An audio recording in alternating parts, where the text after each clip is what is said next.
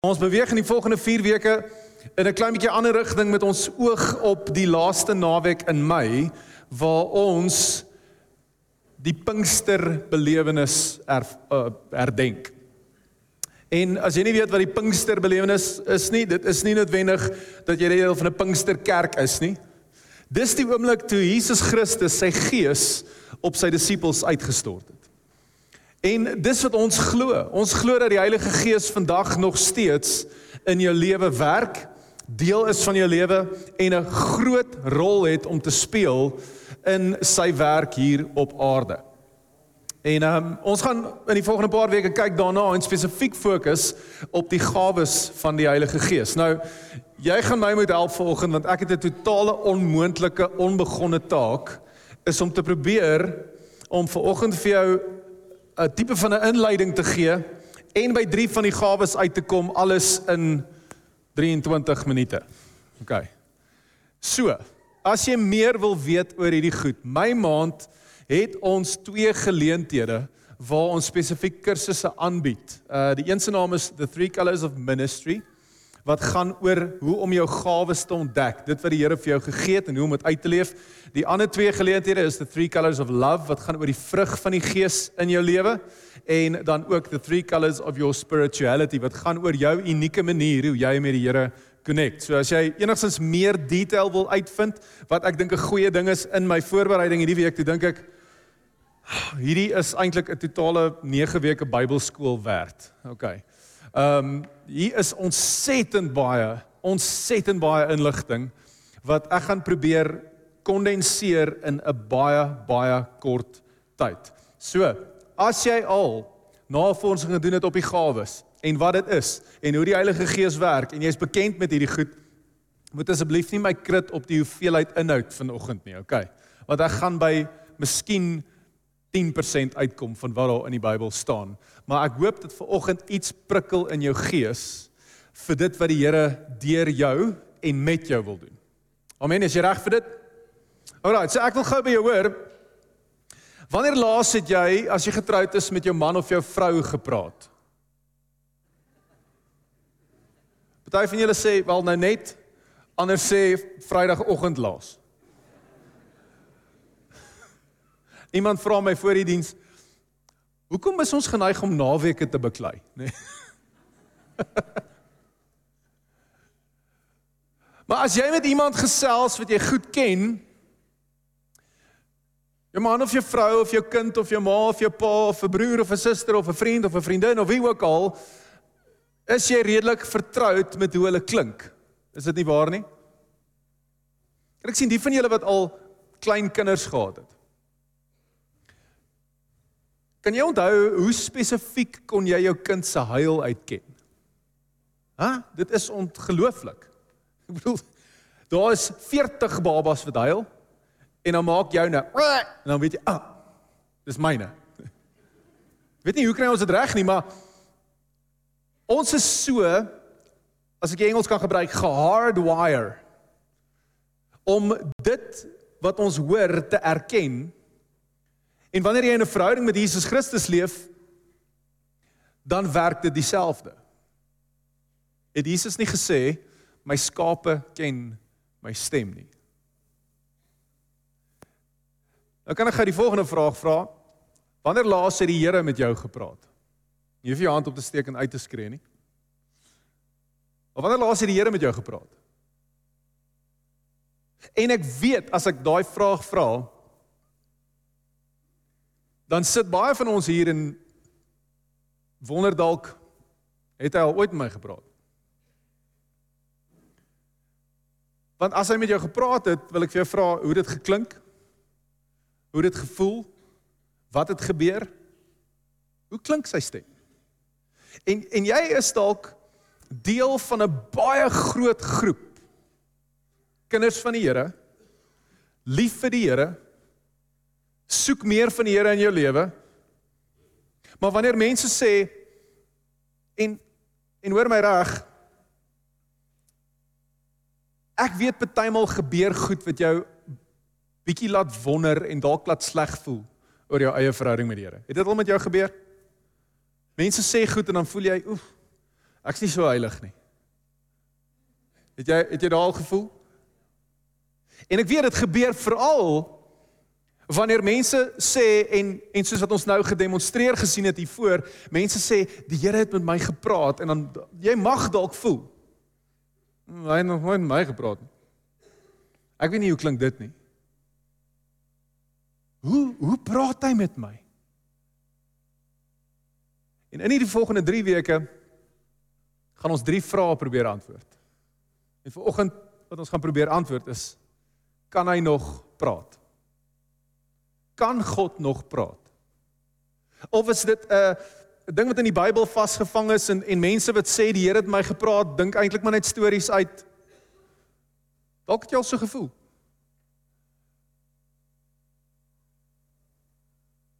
En ons praat vanmôre spesifiek oor die 3 gawes van die Gees, en jy kan in jou Bybel so lank blaai as jy wil, na 1 Korintiërs hoofstuk 12, en dit gaan die primêre gedeelte wees waaruit ons werk, maar om die volledige konteks te kry van alles wat Paulus skryf daar, wil ek jou aanmoedig, maak 'n nota hiervan, gaan lees in die volgende week 1 Korintiërs 12, 13 en 14, en probeer vir jou brein sê, dis 1 stuk.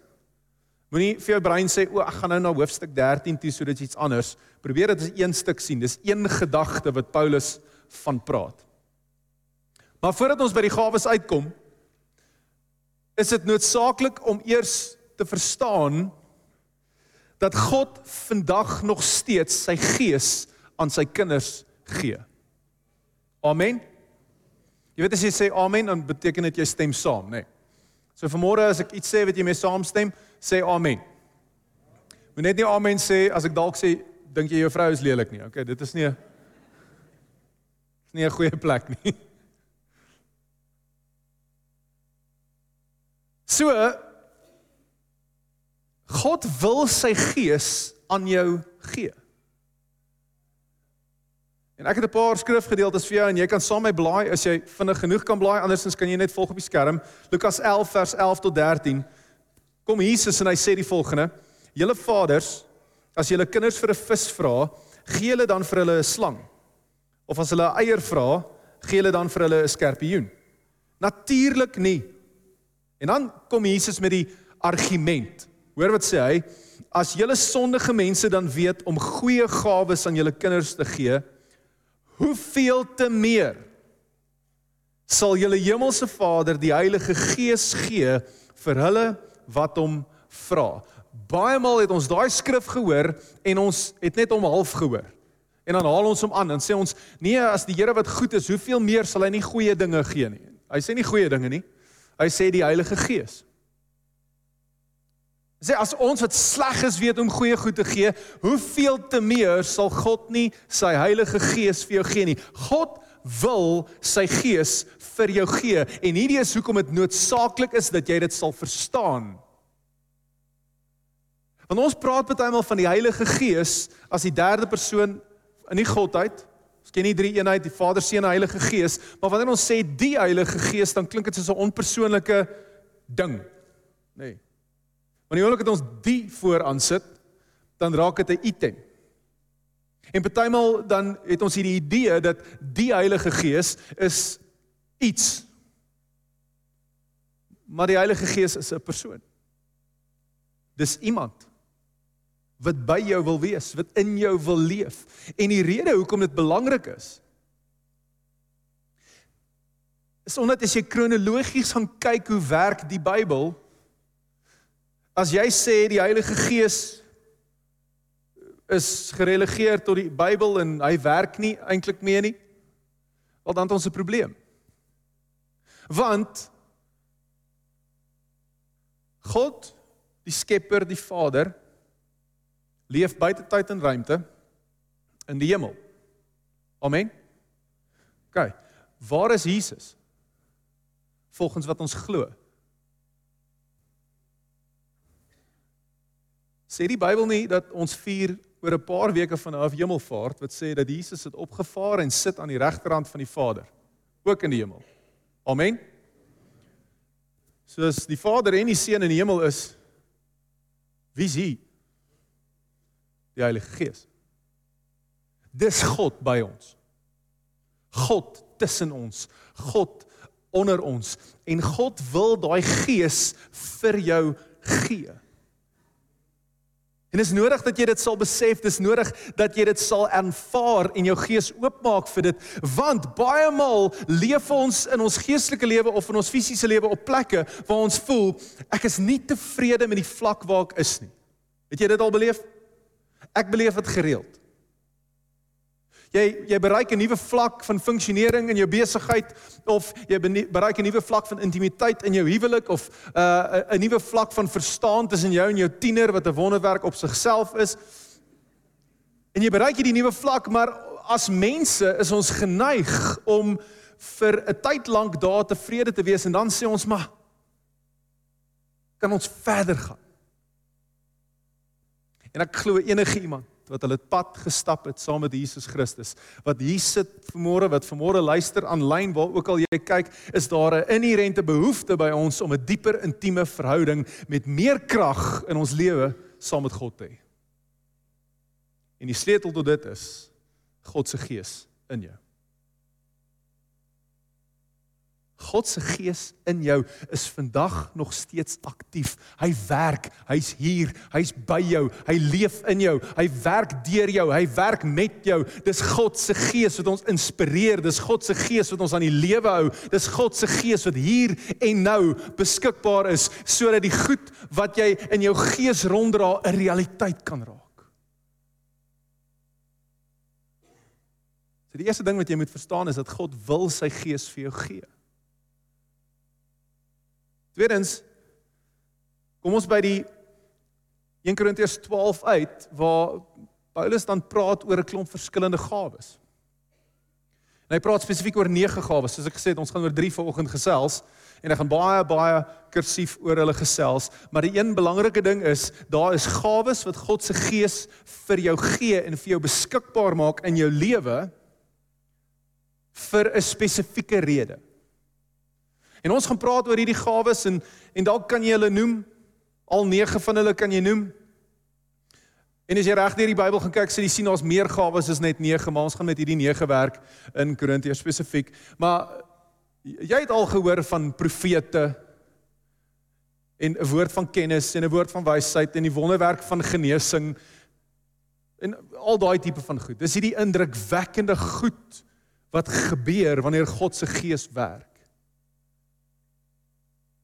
En die hartseer deel van die gawes is dat baie mense, daai gawes vir hulle self gevat het, en veral in die wêreld waar ons leef met sosiale media en klomp ander goeders, het daai gawes gedraai, sodat dit oor hulle self gaan.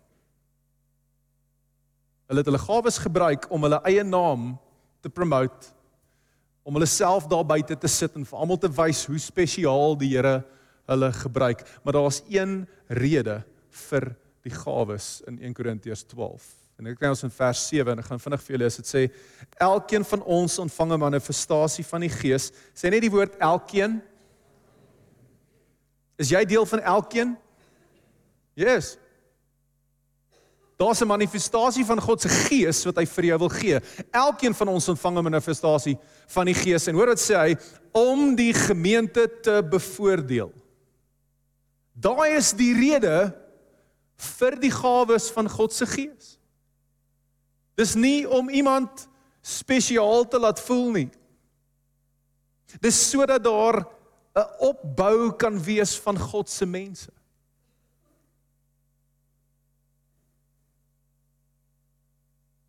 Maar tweedens, is dit 'n teken vir ongelowiges.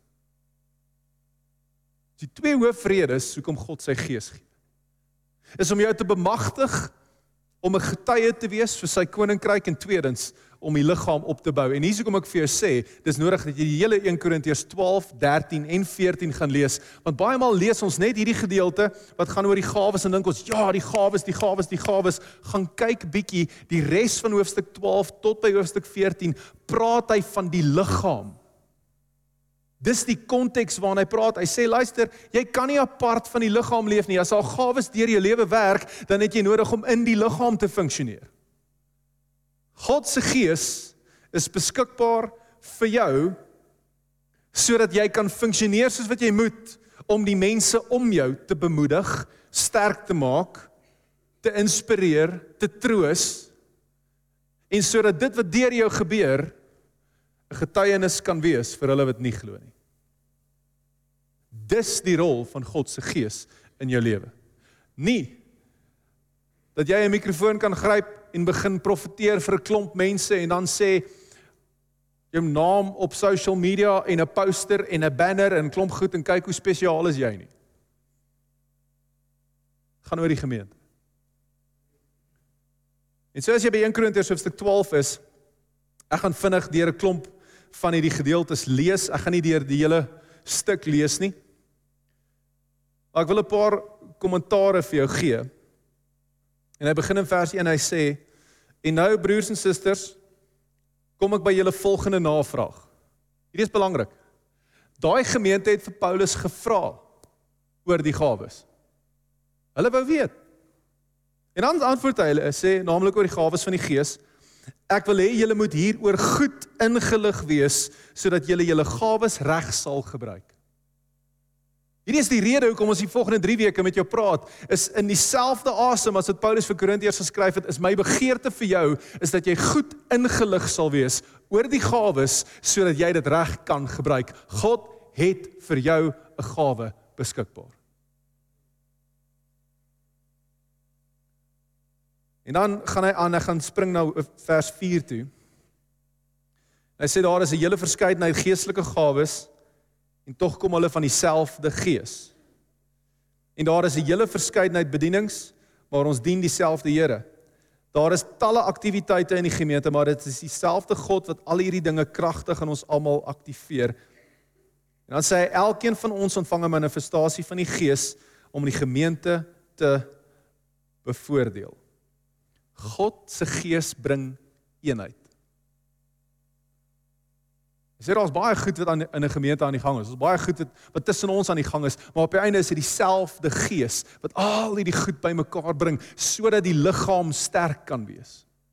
En dan gaan hy in die klomp gawes in, en ek gaan nie daai almal vir jou lees nie, ek gaan spring na vers 10 toe, en hy sê, aan 'n volgende een, die vermoë om wonders te verrig, en dan kom ons by die 3 uit wat ons vandag oor praat, aan 'n ander die gawe van profesie, aan nog een die vermoë om te onderskei tussen geeste, dan die tweede een wat ons oor praat, aan iemand anders die gawe van praat in tale, en dan nog een die bekwaamheid om die tale uit te lê.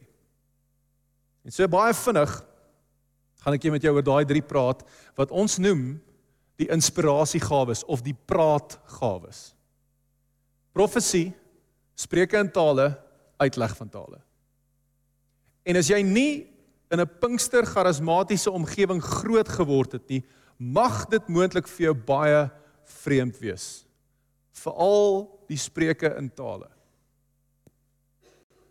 Want jy het dalk eendag by hierdie gemeente ingestap of 'n ander Pinkster gemeente en iemand het jou soontoe gevat en dit was oukei toe jy die band sien en jy hoor die goeters en alles, maar toe iemand langs jou sê, karre se bande in sekunda, nee.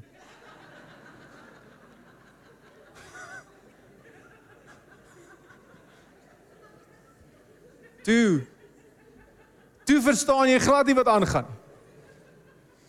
En wat doen ons met goed wat ons nie verstaan nie? Gewoonlik, goed wat ons nie verstaan nie, maak ons af, of skuif dit een kant toe, of verklaar dat dit sleg is, of ons bly net weg daarvan. En dis hoekom Paulus sê, ek wil nie hê, julle moet nie weet wat aangaan met die gawes nie. En so die eerste ene wat ons oor praat vanmôre, is profesie. En soos ek vir jou gesê het, as jy meer wil weet oor hierdie, asseblief, woon van ons kursusse by, ek het rarig in hierdie week gesit en gedink, hierdie behoort eintlik 'n hele Bybelskool te wees, net oor die gawes. Daar is ontsettend baie wat gaan oor profesie. So baie klein gedeeltetjie wat ek vanmôre vir jou wil verduidelik. 2 goed wat ek net wil sê, profesie is nie om die toekoms te voorspel nie. Dit is bitter belangrik dat jy dit sal verstaan. En is nie die vermoë om te kan preek nie. Daar's elemente van profesie wat in 'n preek kan voortkom, maar dis nie om die toekoms te voorspel nie en dis nie om te kan preek nie. Partymal dink ons wanneer mense profeteer, dan gaan dit net oor die toekoms en dinge wat kom. Maar dis nie noodwendig hoe profesie in die Nuwe Testament lyk nie. Profesie in die Nuwe Testament is 'n wonderwerk wat uit jou mond uitkom, wat geïnspireer word deur die Heilige Gees. En primêr is profesie bedoel vir die opbou, die bemoediging en die troos van God se mense. Dis wat die Bybel sê. Dis nie teologie 101 nie, dis actually in die Bybel. 1 Korintiërs 14 vers 3 sê dit vir jou. So as jy wil gaan lees, 1 Korintiërs 14 vers 3, sê hy wat profeteer, doen dit sodat die gemeente opgebou, bemoedig en getroos kan word. En so daarom kan ons sê dat dit wat jy net nou beleef het, toe Shanti opkom en iets deel, was dit profesie.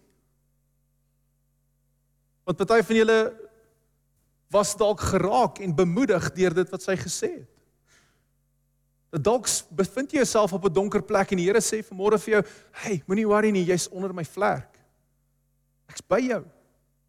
Dit stig jou bietjie. Sien, wanneer ons profesie sien as toekomsvoorspelling, dan raak dit gevaarlik. Want in die Ou Testament is die Bybel duidelik dat jy mag nie sulke mense raadpleeg nie. Inteendeel koning Manasse, een van die slegte konings van Israel, dis wat God teen hom gehad het, dat hy fortuinvertellers gaan besoek het. Profesie is primêr 'n gawe van God se Gees, dat hy praat deur sy mense, sodat jy gestig en bemoedig en getroos kan word. En dan is daar een belangrike gedeelte, wat ek al 'n paar maal van hierdie verhoog af genoem het, maar ek wil hom vir jou lees, 1 Tessalonisense 5, vers 19 tot 22. 1 Tessalonisense 5, vers 19 tot 21, ekskuus. Hoor wat sê Paulus vir die Tessalonisense, hy sê, moenie die Gees uitblus nie. Met ander woorde, God se Gees wil in jou lewe werk, moet dit nie, omdat jy dit nie verstaan, dooddruk nie. Gaan leer eerder, vind eerder uit, hoe werk die goed? Vers 20, moenie profesie geringskat nie. OK? En dan vers 21, wat baie mense uit konteks uithaal, maar ondersoek alles wat gesê word en behou wat goed is. Hierdie is daai vers wat almal altyd gebruik en sê, beproef alles en behou die goeie. Het gaan oor profesie. Elke profesie wat jy ontvang in jou lewe, moet geweeg word. Moenie net vat wat mense vir jou sê nie, maak nie saak hoeveel respek jy vir hulle het nie, maak nie saak hoeveel ontsag jy vir hulle het, en hoeveel jy hulle geestelike vermoë en hulle onderskeiding respekteer nie. Jy het die verantwoordelikheid om hierdie goed wat mense oor jou lewe sê, voor die Here te bring en te sê, Here, is hierdie genuine wat U vir my sê? Moenie net vat wat mense oor jou lewe spreek nie. Gaan onderskei. Gaan sit met dit. Maar dis die gawe van profesie in 'n bitter klein neutedop, is dat God jou die vermoë gee om 'n woord te spreek, en partymal kom dit as 'n gevoel in jou gees, partymal kom dit dalk soos wat ons vroeër gehoor het by Shanti, in prentjies, wat jy net dalk iets sien of iets beleef. Partymal is dit net 'n gevoel dat jy net vir iemand wil sê, hey, ek voel die Here sê vandag vir jou, hy is lief vir jou. Dis tot bemoediging, stigting en troos van God se mense. Tweede ene, spreek in tale. Nou hierdie is nie net die vermoë om vreemde tale te leer of snaakse geluide met jou mond te maak nie. Okay. Enige persoon kan dit doen. Maak net snaakse geluide met jou mond. Hierdie is 'n gawe van God wat op twee maniere funksioneer.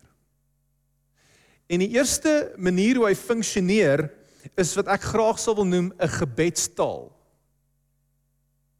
Ons praat van spreuke in tale en dan, hoe werk hierdie ding? So die eerste manier hoe hy funksioneer, wil ek noem 'n gebedstaal. Dis 'n onbekende taal wat uit jou mond uit voortkom, waar jou verstand onaktief is, sê die Bybel, en waar jou gees tot God bid. En wanneer dit 'n gebedstaal is dit primêr bedoel vir persoonlike stigting. Paulus sê, luister, ek bid meer in tale as julle almal. Gelees dit in hoofstuk 14. Ek bid meer in tale as julle almal. Maar wanneer ek in die gemeente is, sal ek eerder 5 woorde met my verstand praat, dat jy my kan verstaan, as 'n klomp woorde in die gees, want wat gaan dit jou help, as ek hier voor staan en in 'n vreemde taal praat? En dit is belangrik om daai klein dingetjie te verstaan, want Paulus sê, luister, die gees wat God in jou gesit het, is nie 'n gees wat net jou oorneem, en nou kan jy jouself nie help nie. Amen? As jy dink dis hoe God se gees werk, dat jy ewe skielik jou verstand verloor, en nou mal goed begin doen, dis dalk nie God se gees. Die Bybel is duidelik, hy sê die gees van die profeet is onderworpe aan die profeet. God gaan nie jou brein uithaal en jou snaakse goed laat doen. En later na die diens verby is, sê jou vrou vir jou, wat het jy aangevang? En dink jy, ek weet nie. Ek was in die gees. Jy gaan weet. Maar party mense gebruik dit as 'n verskoning om stupid goed te doen. Dis nie God se gees. Paulus skryf in hoofstuk 14, hy sê, alles moet ordelik geskied. God is nie 'n God van chaos nie, sê hy. So wanneer ons praat oor die gawes van die gees, dan, of die spreuke in tale, die eerste manier is dat dit 'n gebedstaal is wat God in jou losmaak, en dit is belangrik om te verstaan, dat die spreuke in tale is 'n gesprek, dis iets wat jy praat, sonder dat jy self verstaan wat jy sê. En dis gewoonlik een van die moeilikste goed. Want wat ons uniek mens maak, is ons vermoë om te kan kommunikeer met taal.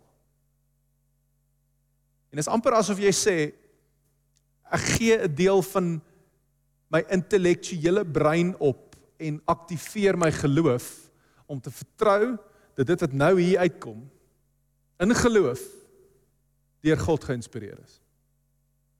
En daarom is dit nie net 'n klomp woordjies wat jy aan mekaar sit nie. Jy sal weet, die oomblik wanneer God se gees vaardig raak oor jou, en dan kom 'n ander taal uit. Ek het my gebedstaal ontvang op die ouderdom van 6. En baie mense sê, ag, dit kan nie gebeur nie, dis te jonk. Ek sê vandag, ek het geweet, dat ek weet, so goed as wat ek nou hier staan, daai dag, toe oom Tini sy hande op my lê, het iets in my lyf, in my gedagtes, in my menswees gebeur. Dit het gevoel asof elektrisiteit deur my gaan, en ek het begin goed sê.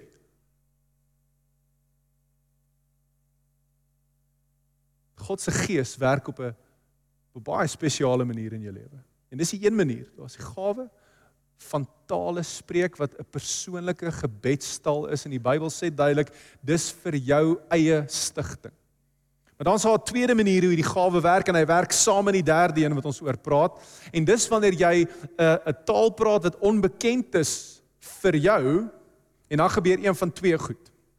Of jy's besig om 'n bekende aardse taal te praat, wat die mense met wie jy praat stig. Met ander woorde, jy begin in 'n taal praat wat jy nie verstaan nie, jou mond maak klanke, en na die tyd stap iemand na jou toe en sê vir jou, hallo, ek is van Rusland af en jy het Russies gepraat. Dit het gebeur, al baie. God se gees werk so. Jy dink jy praat in 'n taal, minimaal praat jy Russies, of jy praat Vlaams, of jy praat een of ander taal, en dis een manier hoe dit werk, maar weer eens, die doel is om mense te stig en op te bou. So dis die twee maniere hoe die spreuke in tale funksioneer. Een, dis vir jou eie persoonlike opbou, of twee, dis vir die opbou van die gemeente, deurdat jy 'n taal praat wat bekend is aan ander. En dis wat gebeur het aan Handelinge 2, toe die kerk gestig is. Kan jy daai storie onthou? Gees van die Here is uitgestort op hulle, en die Bybel sê hulle het almal in verskillende tale begin praat, en dan sê die mense van Jerusalem, is hulle dan nie Galileërs, hoe praat hulle dan al ons tale? Dis wat daar gebeur het.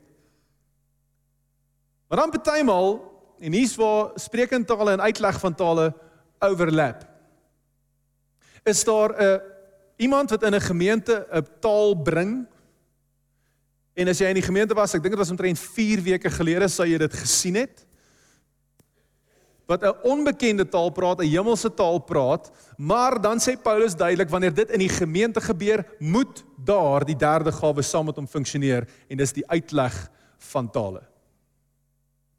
Dat God gee jou die vermoë om te interpreteer wat nou net gesê is.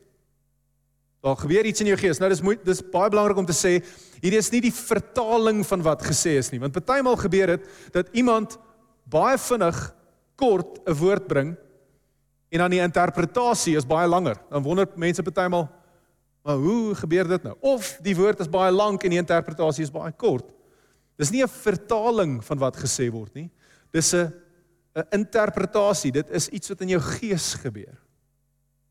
En Paulus sê, hy wat profeteer is groter as hy wat in 'n taal praat. Behalwe as daar uitleg is. So Paulus sê die uitleg van tale funksioneer op dieselfde vlak as profesie.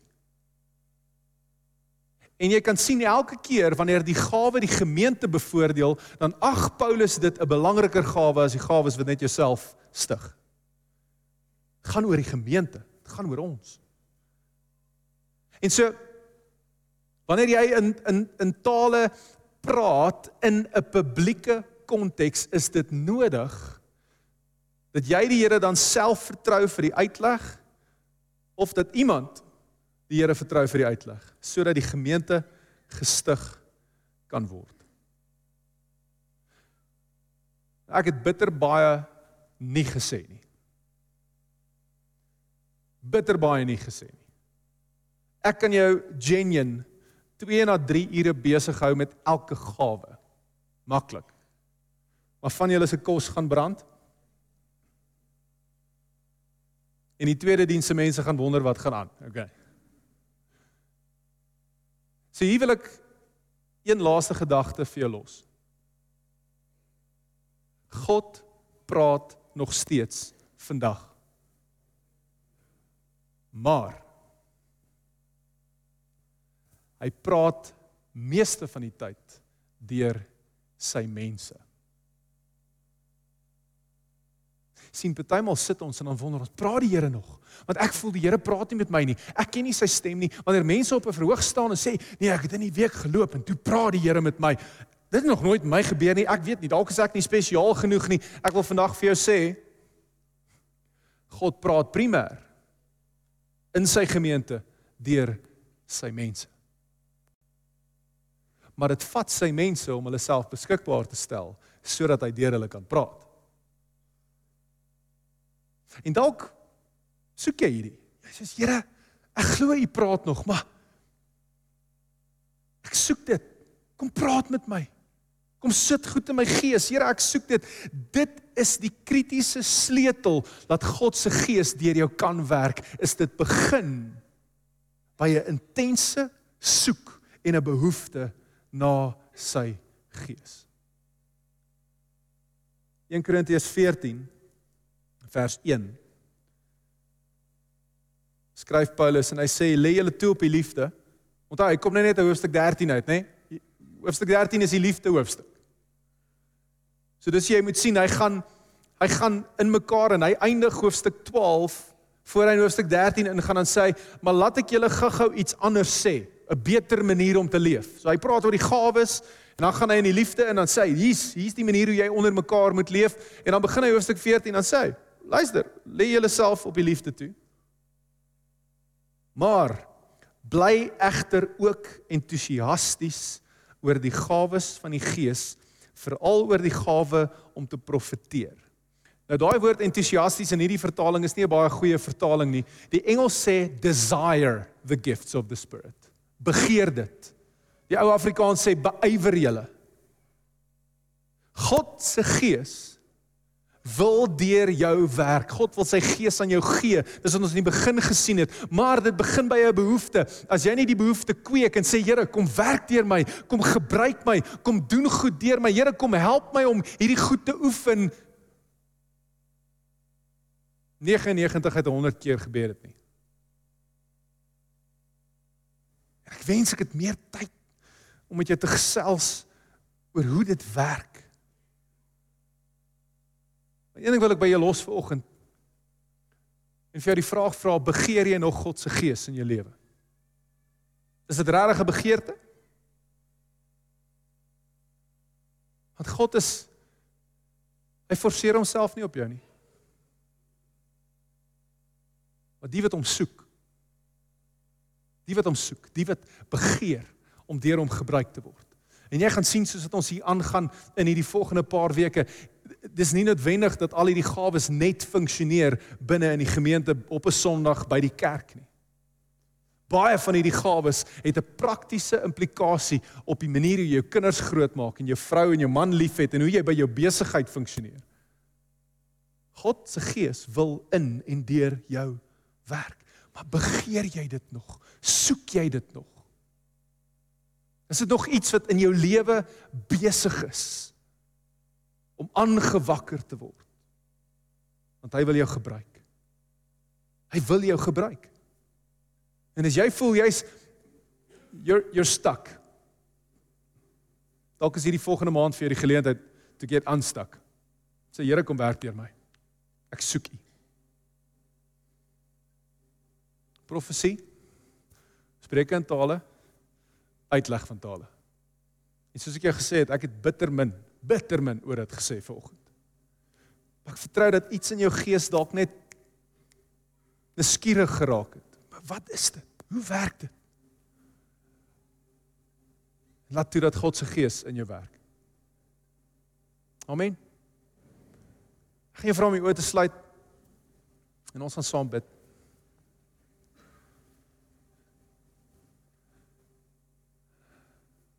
Here, baie dankie dat ons vandag net vir 'n oomblik kan sit en net leer uit U woord uit weer.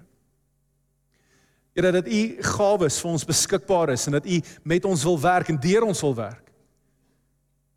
En Vader, ek bid dat ons weer, as ons die vraag vra, kan God nog praat?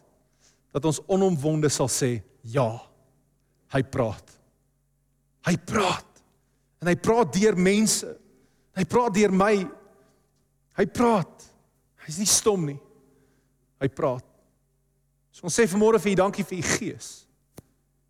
Jesus, U het gesê dis beter vir ons dat U weggaan. Want as U nie gaan nie, sal die gees nie by ons wees nie. En daarom sê ons dankie dat U gees hier by ons is. Ons loof U dat die Heilige Gees vir ons beskikbaar is op elke liewe vlak van ons lewens. Here, mag ons 'n begeerte ontwikkel. Mag ons 'n begeerte hê sodat U gawes deur ons werk. Dankie dat U saam met ons gaan, dankie dat U vir ons lief is, dankie dat U by ons is. En mag ons lewens hierdie week U naam groot maak. En ek bid dit in Jesus naam. Amen.